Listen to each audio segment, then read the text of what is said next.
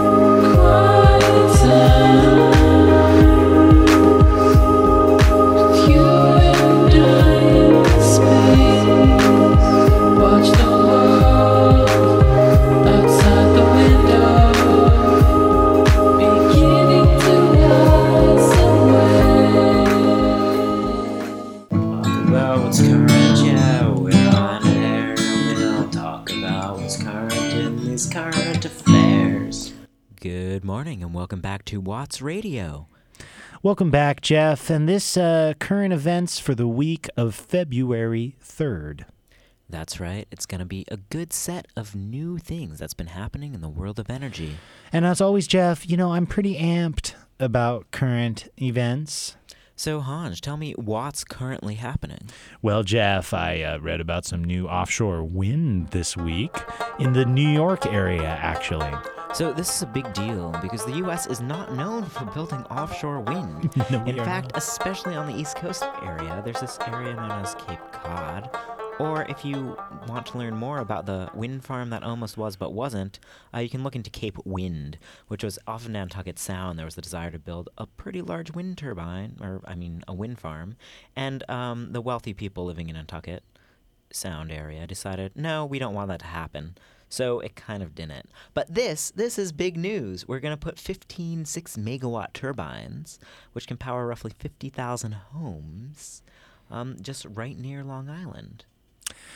Yeah, this is a big deal, Jeff. I think, you have in New York a lot of, like California, a lot of the administration is well aligned towards renewable energy goals. So there, Andrew Cuomo, the governor of New York, has a set of renewable energy goals that's calling for as much as 2.4 gigawatts. But, in general, it takes these great states, I like to say, to lead the way in the current era. That's true. And speaking of leading the way, you don't hear a lot about projects that have come in under budget and under time. But good news, solar panels, solar PV, has arrived early at its $1 per watt target that was set by the DOE back in 2010-2011 during their Sunshot goal. Woo! All right! Woo! So the goal was to try and get... The goal was to try and get solar panels at this utility scale level down to $1 a watt by 2020, at a time when we were talking about solar panels being installed at about $4 or $5 a watt. So at the time, that seemed impossible. And here we are hanging out in the beginning of 2017, and we have started seeing installations at $1 a watt. There's a number of economic factors that have played into that, such as increased supply in China from solar panels, decreased demand in areas like Europe right now, has really lowered costs, but still we're there, which is awesome. So that's a really good thing for renewable energies. I mean, it's pretty big. The issue is balance of system costs, aka labor to install this stuff, some of the various mounting components. That stuff still is fairly high in cost, and getting those costs out of the system is going to be pretty tricky, I think. Indeed, Jeff. Yeah, so that $1 a watt target number does come with some caveats. But that being said, I've never thought of a better time to invest in coal. That's so, right. President Trump, good job. Speaking of renewable electricity and low prices for utility scale solar, renewable electricity is on track to meet the 2-degree goal. Never mind. Actually, that's not true. We're just kidding. But there are certain parts of the silver lining, let's say. CCS, coal capture and sequestration, has yet to arrive. And thank God for that, actually, I feel like. I think that any viability in CCS is just going to drag us further down the coal train. But nuclear also way behind. We don't have enough nukes. And Jeff, I know you're a big fan of nuclear energy. So if we do care about these 2-degree or even 1.5-degree climate goals, we really can't just pick one single technology and say, no, we're just going to ride the solar train all the way to Success Town. It's really a varied approach. We're kind of out of the one size is good for everybody kind of paradigm. I mean, we realistically do need to deploy carbon capture sequestration. We need to start deploying like nuclear power. We need to rely on just about everything we have that can get us carbon reductions if we're going to meet these 2-degree goals. So yeah, wind and solar, and I mean really hydro and biomass is really what's on track beyond its track of what is required of it to get to this 2-degree kind of temperature goal, whereas nuclear, it's been level and slightly declining, and CCS is kind of just at zero. There's been a couple upticks recently, but mostly at zero. And so this is coming out of a research paper by Glenn Peters, who's out of Oslo, Norway. He's an academic that does research on what temperature goals might look like and what technologies we need for that. So let's move away from technology in the energy space to get us to 2 goals and talk about camaraderie. Okay, well, Jeff, I'm just saying though, CCS, I mean, I'm pretty skeptical that it will help anybody do anything better. Yes, but Jeff, I love camaraderie. I enjoy when we spend our time together talking about energy. I enjoy that time too. I think our listeners maybe enjoy that time as well. One can only hope. One can only hope. Yeah, but Jeff, no, I was reading about this week. I hear that speaking of hydrogen, Honda and General Motors, not 2 well-known comrades, are going to work together to develop hydrogen fuel vehicle technology. So that's pretty cool. So Japan has really been bullish on the hydrogen pathway. They're an island nation. The appeal of producing their fuels in their own country, I mean, the allure of that they haven't been able to succeed in that for centuries now. It's hydrogen presents a new opportunity for them to produce fuel domestically. So Honda and Toyota have really been leading the charge forward, if you will, on developing hydrogen technology. And here we now have General Motors teaming up with Honda. They're going to try and get fuel cells. They're going to lower the costs. They're going to look at scaling up vehicle platforms and operations.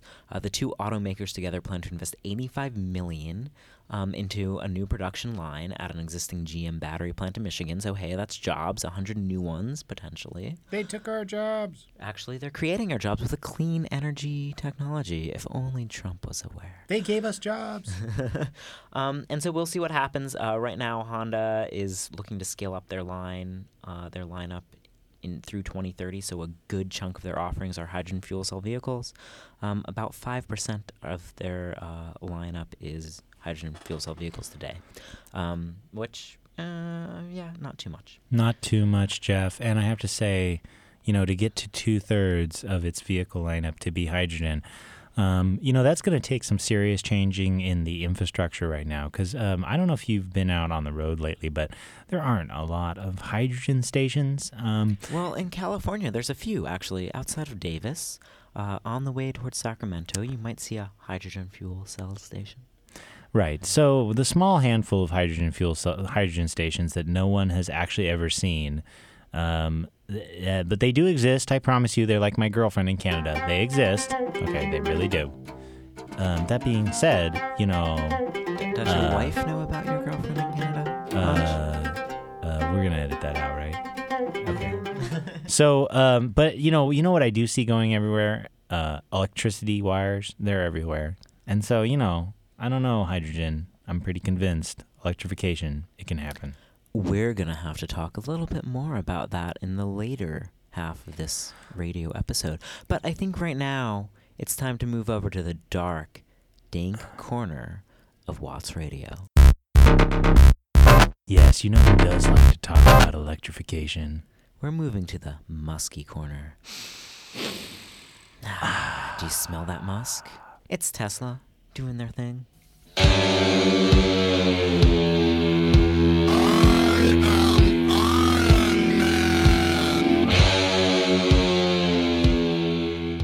Iron Man. So Tesla drops the motors. Tesla drops the motors. Indeed, Jeff, this was pretty not really groundbreaking news, but it was cool. Is that Tesla has dropped motors from their name. So they followed in the great steps of companies like Apple Computers. That used to be Apple Computers. Now just Apple. Or BP used to be British Petroleum. Now just BP. Various aerospace companies that have consolidated. I should have looked up some of these beforehand to be quippy. At any rate, Tesla is now just Tesla. They're just one word. Eventually, maybe he'll just go to the symbol of the company formerly known as Tesla. Mm-hmm. Like Prince. Yeah, just like Prince. But Tesla, no, they are on the up and up. They completed their acquisition of SolarCity. They are now, the biggest conglomerate of solar battery vehicle and space exploration. I think that they're probably the largest that has all those interests somehow connected. So yeah, Tesla, they're just knocking it out of the park. Their stock prices have been going up and up, as is the range of the Model S. So Tesla Motors, the company formerly known as Tesla Motors has extended the battery range for the new version of the Model S to 335 miles on a charge. I think that is a good sign that maybe the Model 3 is going to come in it's going to come in behind schedule and overpriced. But, it might come. And on its website, the company revealed the new version of the Model S called the 100D with a 100 kilowatt-hour battery that can hold a charge for 20 miles longer than the previous best. So for those of you out there with a Tesla Model S who were like, oh man, I ran out of juice the other day because I could have made it home, but I was 5 miles and I was 10 miles from home. We were 300 miles on a trip and I couldn't quite make it. I know there's an answer for you now. You can go out there and buy a bigger car. You can buy the new one at full retail price, and me and Hanj will definitely consider buying your used, almost new Tesla at least $1. At least $1. I'll give you $1. Yeah, no, it's true. So, and they have had some big growth in their stock. Jeff was pointing out to me today that there's been some adjustments in recent days. I was reading a few articles. If you look over the last several months, you can see that the Tesla stock has gone up by something like 70% or something. A huge amount. Yeah. It's a frightening graph to look at. It just goes up, and I don't know. Maybe it will not take the shape of a parabola. To be determined. But it looks pretty solid right now. With that said, we are not financial advisors, so do not listen to anything that we say about stock prices ever. If you, yeah. Actually, Jeff, I think that they should listen to everything we say. Oh. But So- speaking of more Tesla things, Yay. stuff that is within our realm of knowledge is energy. They just decided to install a huge, huge array of batteries. It's an absolutely magnificent engineering feat. So they have an 80 megawatt hour battery repository that they just stationed in Southern California, about 40 to 60 miles east of Los Angeles. 80 megawatt hours of battery storage. That's huge. We haven't really used batteries to store grid electricity at this scale before. So that powers roughly, I mean, if you're using the batteries in this way, which you're never going to, it could power 2,400 homes for 24 hours. That's a good chunk of storage. That's huge. This is about 400 refrigerator-sized battery stacks. So, that's roughly about 400 Teslas stacked together in a field somewhere. And so that's awesome. They're there today, right now. It only took 3 months to manufacture, ship, install, and have these things operational, which is amazing for an infrastructure project, really, of this kind of scale. So that's cool. So this was all supported as part of an emergency response from the Aliso Canyon natural gas leak from last year, which was a huge a methane emission source for California, which was bad news bears. Yeah. And now we have battery packs to sort of make up for some of that. And these lithium-ion battery packs, we put them in the grid, actually, are really pretty spectacular because the size almost doesn't really do them justice because they have such fast response time. Because you can, put energy in and take energy out, and you can use them for such a wide range of applications. They can cycle a lot of energy through on a daily basis and provide a lot of service into the grid. And at the margins, hopefully, help enable more integration of renewables over time. So it's important because if you're not having battery storage, you're going to have to rely a lot more on natural gas. Right. Which, bad news bears. Bad news bears. Speaking of bears that are bad. Dang you, Jeff. That was exactly what I was going to say. Bad news bears. All right. We've got a situation on our hands. We do. It's the Trumpocalypse. Trumpocalypse.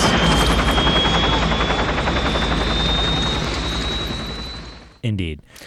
Jeff, I have a hard time reading the news these days because every time I turn on my Google feed, I am forced to confront a bunch of news about Herr Trump, the new president of these United States. Every time I turn on my Google feed, I weep in despair at the new news that has been released. Because that's, I think, kind of what it means to be a liberal living in California these days. A lot of weeping over the state of affairs. So I guess we can just rip the Band-Aid off pretty quickly on this. Yep. Well, Trump signed some executive orders this week. You may be familiar with some of them. There were some immigration orders as well as others that may have wide-ranging impacts. We'll focus here on some that maybe are more relevant to the energy sector. One that I thought was interesting this week, he signed an executive order requiring the elimination of 2 regulations for every new federal regulation passed. What do you think about that, Jeff? Well, I don't think he really understands how regulations work. I saw that as one of his proposals on his website when he was, candidate Trump, before he was president-elect and then president. And I just that's probably the dumbest thing I've heard of because, yeah, maybe you can cut down on the sheer number of regulations, but you're definitely just going to make the regulations more complicated, longer bills of text that cover everything that the previous regulations would have done anyway. Right. Normally, it's helpful to break things up. My thought on this immediately was just that it's not like we're going to stop having new products, new chemicals from companies, or new pharmaceuticals, new drugs entering the market. And, as we continue to innovate and have new products and start to develop these things, it just seems sort of an odd thing to think, oh, well, we should always have less regulation, though. Yeah, especially, we're just going to have fewer, longer bodies of text. At some point you're going to get to there's no more regulations left to repeal, and you're just going to start amending the Constitution or something, which is... Okay, so another news about Trumpocalypse now. One of the Republicans' favorite agencies of the federal government are the Departments of Interior, something, and I forgot. The Department of, I think it might start with an E. The Department of Rick Perry. Yes. The Department of Energy. Yeah. Yes, Department of Energy, right. And actually there's been several reports in the last couple of weeks about the demise of certain parts of the Department of Energy, namely the Office of Renewable Energy and Energy Efficiency, which was actually, has its roots in the Nixon era, and has been popular among Republican and Democratic presidents actually since Reagan, and the Office of Energy, Renewable Energy and Energy Efficiency settles on really their mandate is a lot about energy independence and economic vitality of the market. So at any rate, as you may be aware, a young Rick Perry, a former governor of Texas, who's really big into renewable energy, was nominated to be the head of the DOE.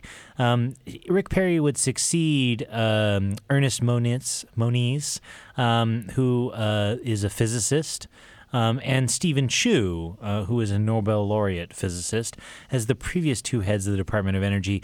Rick Perry has a bachelor's degree in animal husbandry from the University of Texas, I believe. So qualifications aside, the EERE or the EREE website had been radio silent for a while, and people were thinking, oh no. It's the dawning of the age of censorship. But they've just announced now $30 million in grants for improving grid connectivity of renewables, which is great news. It doesn't mean it's completely off the chopping block yet. So we'll see what happens. Really, we're just hoping Rick Perry forgets about them and they get full autonomy.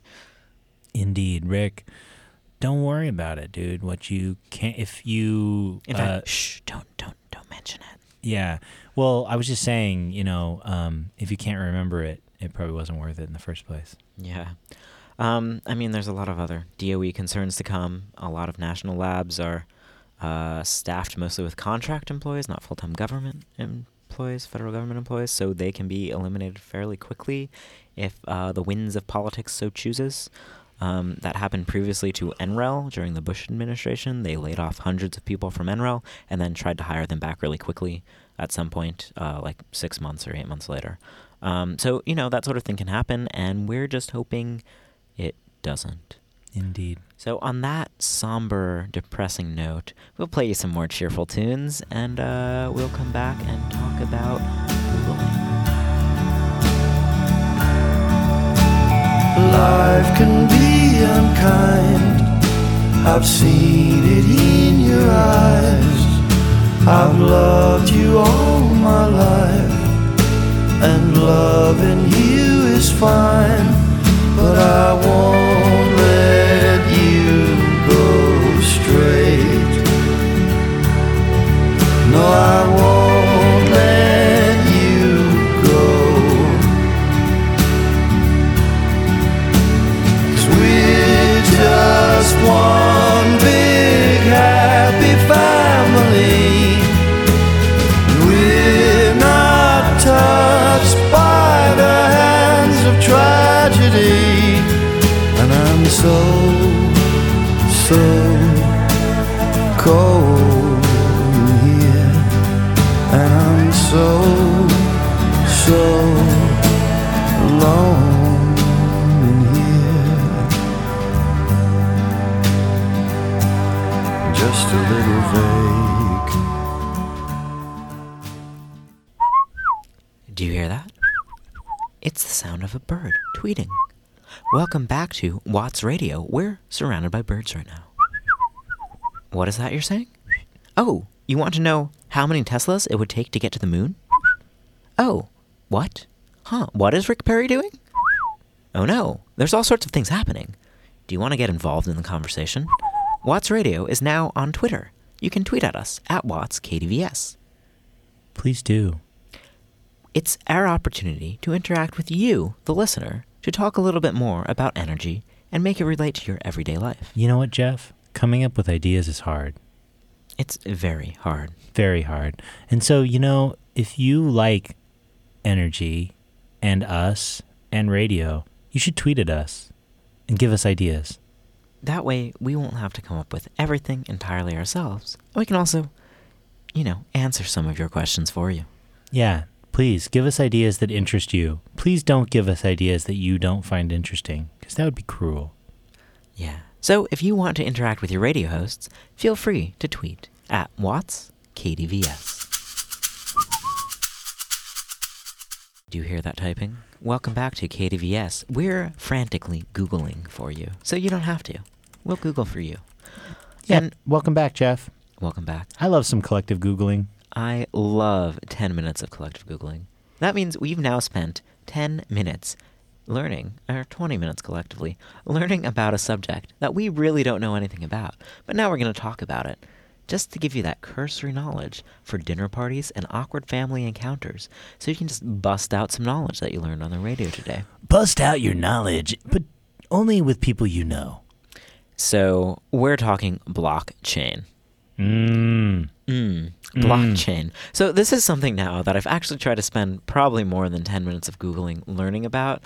And every time I end up trying to find out what Bitcoin is, why it matters, I end up on this thing of blockchain. It's not just something that enables currency. It's more than that. It's And more. I try to find out what that more is, and people talk about, we're building businesses off of it. We're building an entirely new method for talking about building businesses off of it.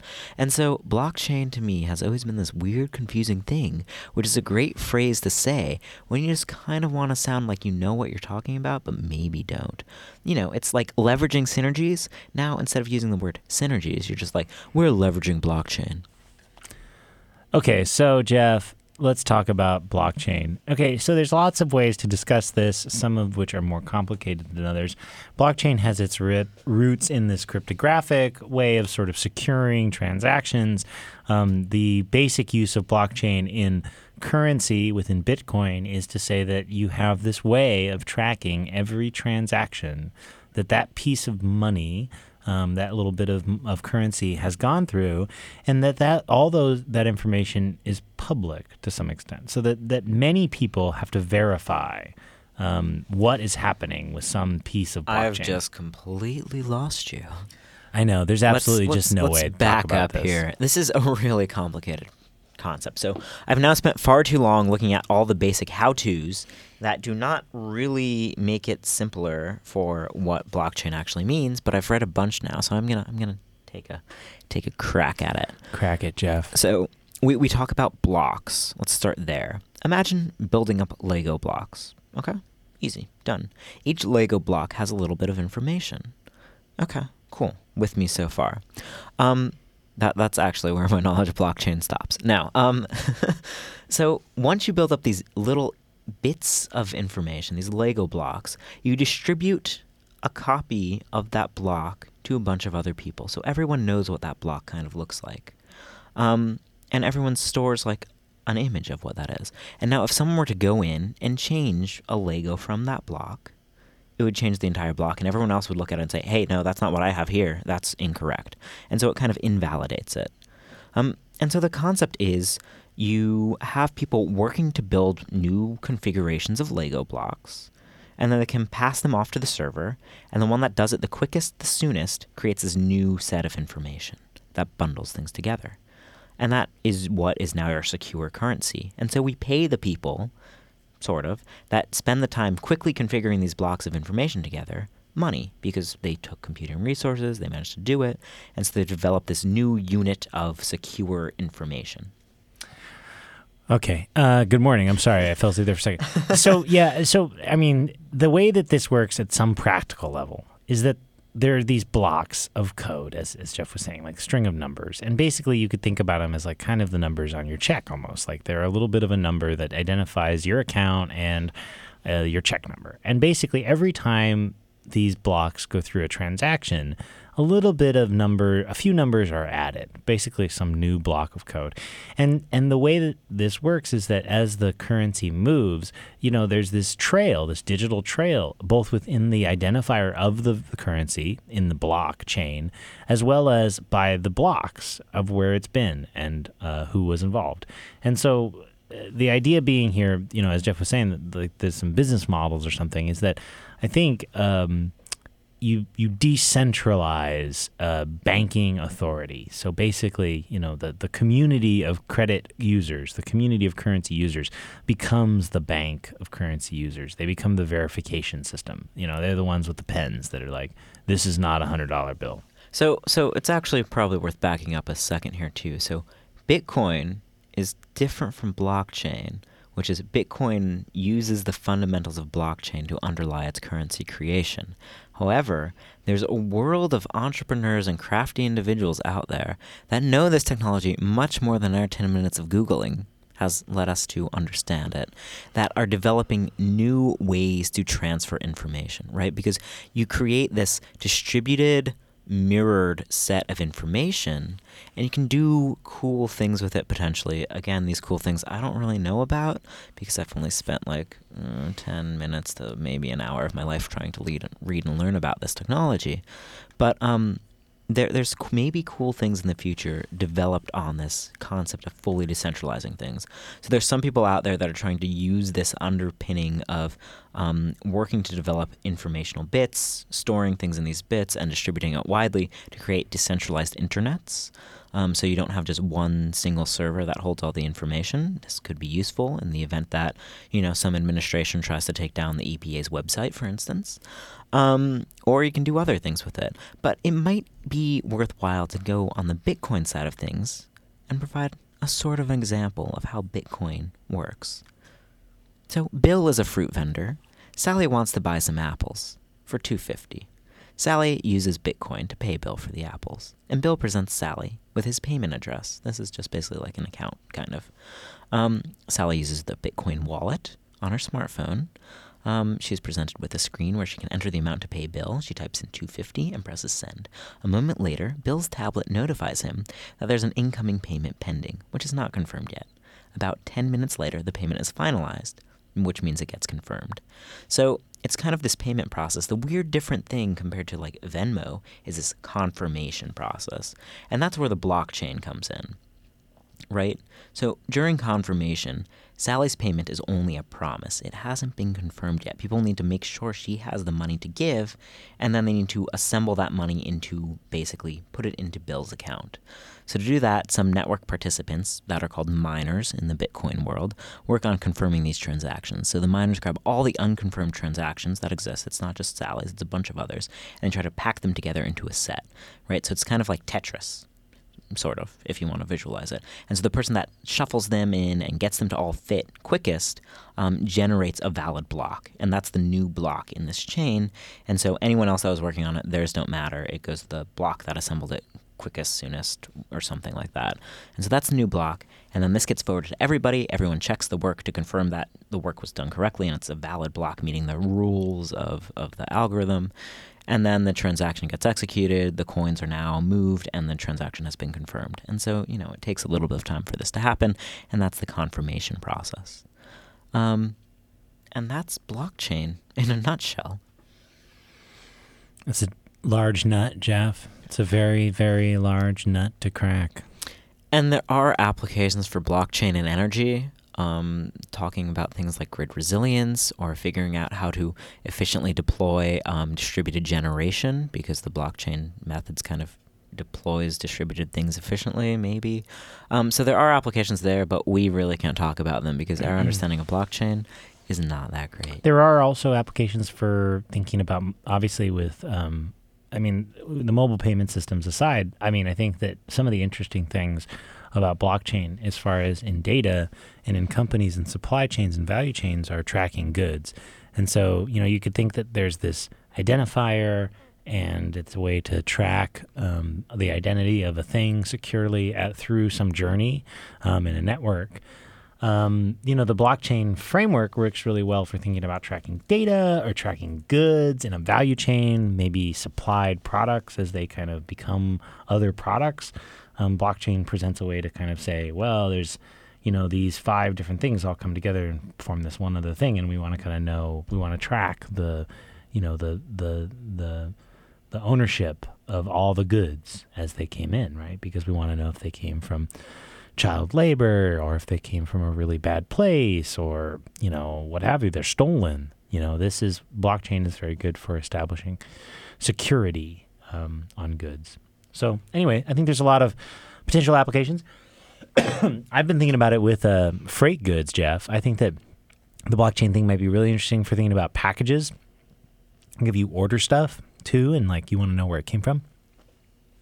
Yeah, I mean, I think the applications, if you understand how it works, maybe are endless, but we don't really know. It's true. So, with that said, I think we're going to play some fine listening tunes, and then when we come back, we're going to talk with Professor Joan Ogden about hydrogen and why it's not the fuel of the future anymore. It's happening today.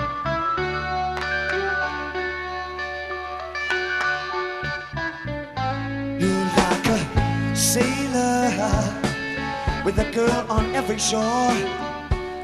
Stay with them now, but they won't see you no more. Like a gypsy, forever on the run. Stay for a while you look for a home. Like that sailor leaves, come back again. Stay for a while and they won't see you again. Like that gypsy caravan, forever on the run. You stay for a while, then you pick up and go. That's how you show your love for me. That's how you show. Okay, I'm Joan Ogden. I'm a professor at UC Davis, and I work on alternative fuels and vehicles. And I head up a program of a whole bunch of researchers looking at different things like electric vehicles, hydrogen vehicles, and looking at what their future role might be in a low-carbon energy system. What exactly is a low-carbon energy system? Well, of course, we're worried about climate change, or most of us are. And and one of the things we have to do is to reduce the amount of carbon emissions from the energy system. That's one of the big contributors to the extra CO2 in the atmosphere. And the piece of it I look at is transportation. That's a pretty major chunk, especially in California, where about 40% of our greenhouse gas emissions come from our vehicles, from transportation. So a low-carbon system is one that reduces the emissions of carbon dioxide, other gases that contribute to the greenhouse effect. So we're looking at an energy system that doesn't do what we do now, burning lots of fossil fuels, spewing out lots of carbon, but relies on other sources like renewables that won't put all that carbon into the air. Okay, so you mentioned hydrogen. Now, is that like the bomb? The hydrogen bomb. Or what do we do with the hydrogen exactly? So hydrogen is a high quality fuel. You can use it with zero emissions in a conversion device called a fuel cell. A fuel cell is kind of like an engine, only instead of burning things, you combine things electrochemically and make electricity directly without having to go through burning and putting pollutants into the air. So hydrogen is a really nice fuel. It also can be used super efficiently. Thing is, we don't have a lot of hydrogen just lying around loose, but we do have a lot of water, H2O, and we have a lot of hydrocarbons. Things like fossil fuels, those are hydrocarbons, but so is biomass, plant matter, things like crop wastes and energy crops. So there's a lot of hydrogen on Earth. We can separate it out from water through something called electrolysis, where we split H2O into hydrogen, H2 plus oxygen, or we can process chemically hydrocarbons, things like fossil fuels or biomass, and get the hydrogen that way. The benefit of using hydrogen, it's zero emission, it's super efficient, it's super clean. So it's an alternative fuel. You could use that instead of something like gasoline. Okay, Joan. So, I have heard occasionally people talk about this hydrogen fuel system, this hydrogen economy. And, the thing that I always hear is that, hydrogen fuel, the fuel of the future, and it always will be. So take that. I know you've heard this saying before. Come on, tell me how you feel about that. Is hydrogen always going to be the thing of the future? Well, hydrogen is starting to happen now. And I can say from a perspective of having worked on this for about 30 years, that hydrogen has come a long way, baby. For one thing is the conversion device I talked about earlier, the fuel cell, has developed from something that used to be bulky and clunky and inefficient into a really sleek machine. The first fuel cell vehicle I ever rode in was a truck, and the fuel cell took up the whole back of the truck. And this was a panel truck, so this was like the size of several refrigerators, right, that we were hauling around. This was put together maybe back in the, late 1980s, early 1990s, just to see if you could do it or not. Since that time, and the automakers have done a lot of work on this, they've streamlined these, they've made them more efficient. Now a fuel cell fits under the hood of a small car perfectly well. And so that is a really amazing achievement. And so the other thing is that hydrogen storage. Hydrogen is not as dense as gasoline. Gasoline is a very compact form of storage as a liquid. Hydrogen's a gas. So you have to compress it to a high pressure. It's a little bulkier. Used to be you had to put a lot of hydrogen tanks on a car to go any distance at all. Now, with a couple of modern hydrogen tanks, you have ranges of 350 miles, pretty similar to many small gasoline cars that we have around now. So the technology's come a really long way.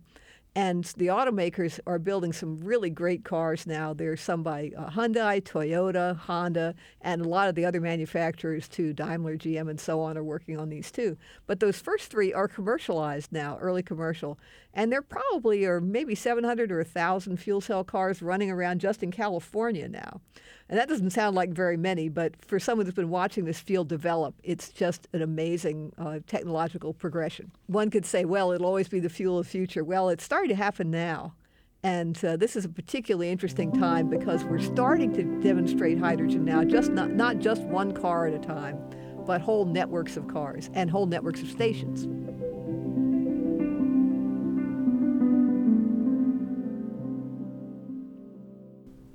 You're listening to Watts Radio, and we're talking to Professor Joan Ogden about hydrogen, the fuel of now. And so, Joan, you said that hydrogen's coming out. It's here now. We're starting to see it a lot. Well, I guess relatively a lot. But there's another thing that we're starting to see that people have been talking about for a while, too, which is electric vehicles. So have electric vehicles sort of leapfrogged hydrogen? Have they been able to develop so much quicker, and are they just better than hydrogen vehicles?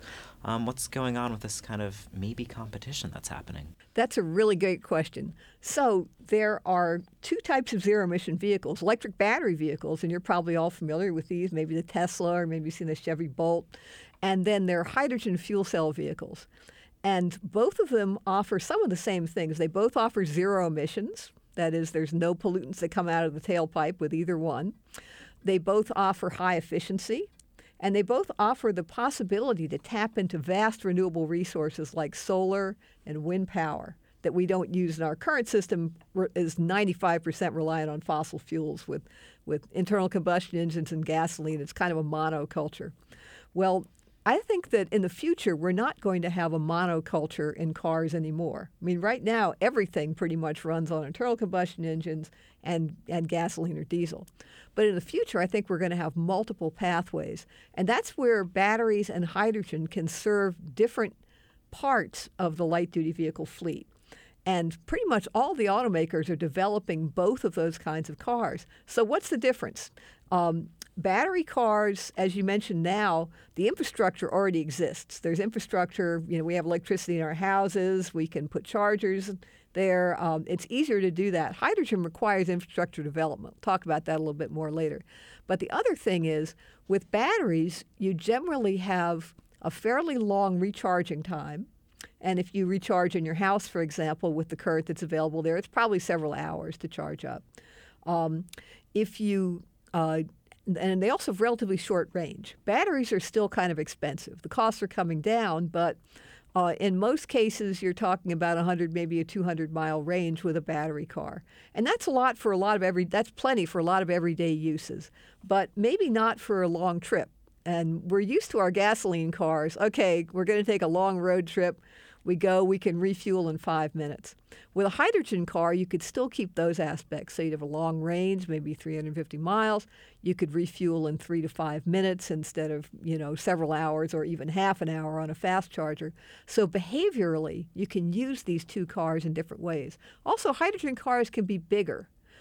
They can be larger cars. It's a little tough to make an SUV to run on batteries without packing an awful lot of batteries on there, which add to the weight and so on. It's just not that well suited to it. For hydrogen, you could have that kind of vehicle or things like buses or maybe even trucks. So the hydrogen's more suitable to the larger vehicles, the long range, the fast refuel time kind of way of being with a vehicle. The electric battery car, better for short trips. I know for 90% of the trips that I take in a car, a battery car would be fine. But many people, there have been a lot of consumer studies on this, a lot of thought about it among the automakers who are developing this. They see different parts of the light duty market. The other thing is, not everybody has a good spot to plug in at home. A lot of people do. I think there have been estimates by some of my colleagues at Institute of Transportation Studies that maybe in California, maybe 50% of people have a good place to plug in, and they're within, say, 25 feet of a plug, so they could park their car. But not everybody does. And if you live in a city, you may not have access to a plug. You may be parking on the street. You might not have a private spot. So the automakers think that battery cars and fuel cell cars will both have niches. Battery cars have been out for about 5 years. Fuel cell cars are just coming out now in this kind of early commercial setting. Battery cars have done very well. There's over 1 million of them worldwide. I don't know the exact figure off the top of my head right now, but they've done really well. Fuel cell cars, we'll see how well they do. They're starting out now. But many see them as an electric vehicle platform. Somebody from Toyota said it's sort of like electric vehicle without compromise. Fuel cells are electric too. Fuel cells make electricity. Batteries have electric output. They both run electric motors with zero emissions. So it's kind of the next step, I would say. But so I don't see them as it's going to be one or the other. I would see them maybe taking over different parts of the transportation system. I guess you've touched on this, that hydrogen maybe offers advantages over batteries for like heavier vehicles. So if we talk about things like deep decarbonization, which is, maybe getting the electric grid and using electricity from renewables is maybe easier than doing something like changing aviation or changing the trucking fleet over to renewable technologies. Is hydrogen really kind of the only way to do this? Or could we perceivably get to a more conventional battery technology? I think for aviation, you're going to kind of be stuck with a liquid fuel. Hydrogen can be liquefied, by the way. I mentioned storing it as pressurized. You can also store it as a very low temperature liquid. For aviation, it may be that biofuels and other renewable liquid type fuels, liquid fuels that can be derived from renewable sources, like biomass, things that are grown and so on. That may be the way we go with aviation in a really deep decarbonization, like taking it all the way to zero. With the road vehicle fleet, I think there'll be some passenger vehicles that'll be battery, some that'll be hydrogen. When you get to larger vehicles, hydrogen works a little bit better. It's a little bit easier to store and so on than battery. So you might see this more in buses. You might see it more in medium-duty trucks like delivery trucks, last-mile trucks. You might even see it in short-haul and long-haul trucks. You might see it in port trucks, things like that. I think those will all be markets where there could be a role for hydrogen as we go down to zero. And in terms of those kind of applications, truck applications, that kind of thing, you could have liquid biofuels. You could have hydrogen. It's probably going to be more difficult to do this with batteries in terms of both the weight and the cost. You could do some kind of hybrid drivetrain where you had a battery pack, but you also had an engine or a run on biofuels or a fuel cell. So there are a number of possibilities for those larger vehicles. I don't personally think it's going to end up being pure batteries, at least with the technologies that are in view right now. And people are certainly looking toward hydrogen or biofuels. With biofuels, there's a limited amount of biomass you can make sustainably. And so how we use that biomass in the energy system is something that people debate about, talk about. It may be for uses like aviation where it's really tough to do this with anything else. And so for Watts Radio listeners out there, we've actually previously talked with Dr. Nathan Parker about biomass and biofuels and what that might look like. And if interested, that can be found on our website at wattsradio.org. You mentioned costs in heavy duty, where hydrogen maybe is more compelling than electrification for batteries. But how do costs with hydrogen compare to things? Are there any instances today where if you looked at a hydrogen vehicle or a hydrogen fueling system, it actually can outcompete the current system? I mean, often we hear from electric vehicles, when you consider cost of ownership over the lifetime of a vehicle and for what your typical driving behaviors are, it just economically makes sense. Are there cases to be made for hydrogen today, or when will that happen? That's a great question, too. I think the case for hydrogen, I'm going to base, sorry again. There've been a bunch of studies that have looked at comparing total cost of ownership for different kinds of vehicles. And some of them have compared battery vehicles, hydrogen vehicles, and then things like gasoline vehicles, some kind of incumbent conventional vehicle.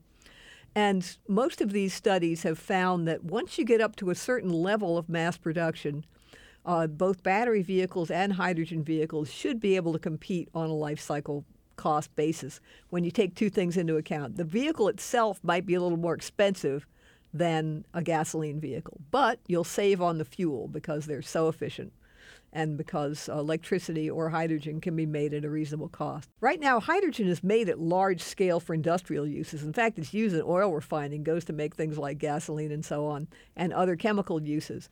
It's not widely distributed to consumers right now, but it could be. And in California, we're starting to build a network to do just that. And there are, I think, about 30 or 35 stations, hydrogen stations, that are open in California right now. Those provide the fuel to those, hundreds to about 1,000 vehicles that are out there now. And California Energy Commission and the Air Resources Board project that we're going to see tens of thousands of fuel cell vehicles by 2020 and probably something like 100 stations by maybe the early 2020s. With a network of 100 stations, that's actually enough to provide fuel availability to early adopters of this technology. And it doesn't sound like that many stations, but if you have the early adopters in the stations co-located, let's say in cities, let's say in the Los Angeles area, there'll be some in the Bay Area, probably some in Sacramento, maybe San Diego. It'll be close enough that people can get to that fuel in a reasonable amount of time. It'll be convenient. So that's one of the issues with hydrogen, is building this new infrastructure. As you build it out, the cost will come down. And it's a matter of just getting up to scale. So it's getting up to scale on two sides. One is on the vehicle side, and we're already seeing large factories being built to build batteries, manufacture batteries. We're starting to see the beginnings of that with fuel cells, which is the drivetrain part of the fuel cell vehicle. When we see those things and we see mass production, the costs will come down. And pretty much every study that's looked at that, including some that I've done and some National Academy, a lot of different people have looked at this, indicate that maybe over the next 10 to 15 years, you'll see this total cost of ownership start to compete with gasoline cars. The other thing is gasoline cars are going to get more expensive. The hydrogen battery cars are going to come up to scale, probably get less expensive over time. But you're probably going to see an added cost in gasoline cars because they're going to have to become more efficient if we stick with our current fuel economy standards. That means light weighting. It means a number of advancements that are going to give you lower gasoline consumption but also add to the cost of the car. So I think we're going to get there. It's going to take some time. It's not there right now. One of the things that you were mentioning about thinking about like a hydrogen future, a hydrogen economy was a lot about the infrastructure, and the kind of infrastructure is a really abstract concept. It's both like the thing that I drive on to get to work and also the like things that I use to make coffee in the morning.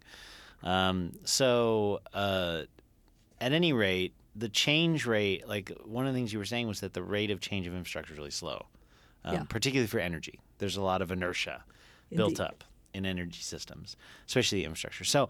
So going back to kind of this electric vehicle piece, saying, okay, well, the technical potential for hydrogen to become a real viable transportation fuel pathway is right around the corner. But, okay, in the meantime, Elon Musk is pushing really hard to get everything electrified as fast as possible in a classic buy it all up before the backstop technology comes into play. So what do you think that means in the medium term? If we get this big switch, We go big electric now because we want some reductions. We want to achieve it, especially California, which wants to lead the world in environmental good. What does that mean for hydrogen? Is it a setback? Is it a leapfrog? Is electric vehicles an enabling technology in the long run for hydrogen? Tell me. Well, I would say hydrogen and electric vehicles have some technologies in common. They both use electric motors, for example. They use a lot of the same gear. They just provide the electricity differently. The fuel cell puts out electricity when you feed it hydrogen and air, and the battery puts out electricity that you've stored it with. So they definitely have some things in common there. I actually don't see I don't see as much conflict, perhaps, as some. And the reason is that I do see different niches of the light-duty vehicle, the passenger vehicle market. There are simply some people who would not buy an electric battery vehicle to be their only vehicle because they want to act like they've been acting with their gasoline vehicles for a long time in terms of, I want to refuel in 5 minutes, I want to get up and go, I want to just hit the road and do that, and I want a big car. Maybe I want to be able to, something I can stick all my skis on top of, or even haul my boat with. I want something that's bigger, and so for those folks, they may hang back a bit in the zero-emission vehicle market and then pounce when the fuel cells come. So it's just a question, I think, of whether you think batteries can do everything that people in passenger car markets want. They can do a lot, and that is for sure, and they're doing very well. But even so, even with it takes a long time to completely so-called turn over the fleet. That is, go from all gasoline cars to all electric cars, say. Even if we started tomorrow and every car sold was an electric car from now on, it would still take 10, 15 years before we had changed out all the old gasoline cars. And in practice, nothing ever goes that fast, right? We have market penetration. We have maybe a few percent of vehicles being sold now are electric vehicles. In the hottest markets, maybe in Norway, maybe we have 15, 20% being sold are electric vehicles, battery vehicles at this point. But that still is a pretty long glide path to completely taking over the fleet. So I think given, again, these fairly long time constants, we're starting to see the fuel cell vehicles come in now, about 5 years after the battery vehicles in this kind of early commercial market. And we'll just have to see how that plays out. And part of it is going to depend on what consumers want. When they get enough of these vehicles out there, hydrogen vehicles, that people are trying them out, and they'll see, do they like it? Can they refuel conveniently? Is it a fun car to drive? All of those questions. I think we'll see how the market decides that. And then the other kind of uncertainty is how far down the cost of the vehicles are going to come. The cost of batteries have come down a lot. The cost of fuel cells are coming down and projected to come down even more. I think we're gonna see how that shakes out, and different people may either tailor their behavior, and it may be that people won't drive as much in their private vehicles in the future too. They may be using more of things like Uber and Lyft and that sort of stuff. So I think it's unknown how those fractions will sort out, but I think actually that there'll be kind of a bifurcation of the market, that you'll see some covered by electric battery cars and some by fuel cell. We've been talking to Professor Joan Ogden about hydrogen, the fuel of now. It's not just the future anymore. And that about wraps it up for part 1 in this interview series.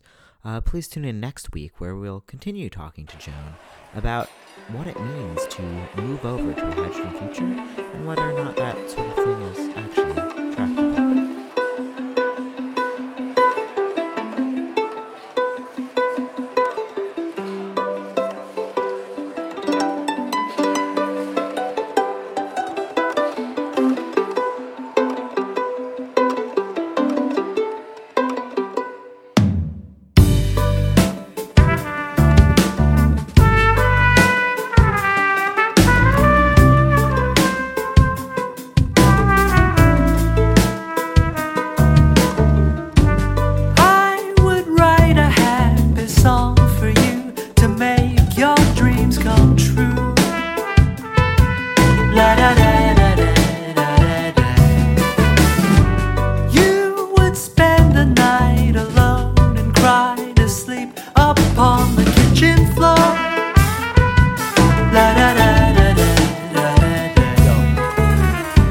was happy till I waited in my sorrow. Waiting on tomorrow left me in debt to the time borrowed. How we hollow but still full of an emotion, loaded like bullets hid inside the minds of magazine of dreams. Now read the full clip, trying to communicate to those who just don't understand. Sometimes life feels so hopeless, I wanna die, but helping hands to keep carrying my weary soul. Something deeper is in control. Need to find a way outside the drama that's become my show. If I could fly to you, I wouldn't be giving up so soon. La da da da da da da. Don't you worry about a thing. I'm here in your pocket too. La da da da da da. Propaganda's got us lost in trying to find the answer. Sobbing and smiling, we might as well laugh as we die of cancer. Money did help me with problems, but has yet to solve them. What's the reason for breathing, holding babies? Reminds me why I'm so grateful for beautiful blessings I've been given. Learning precious lessons from the presence of elders and children. The secret of life has been hidden, but I'm driven to manifest what I need to protect myself from this hell we live in.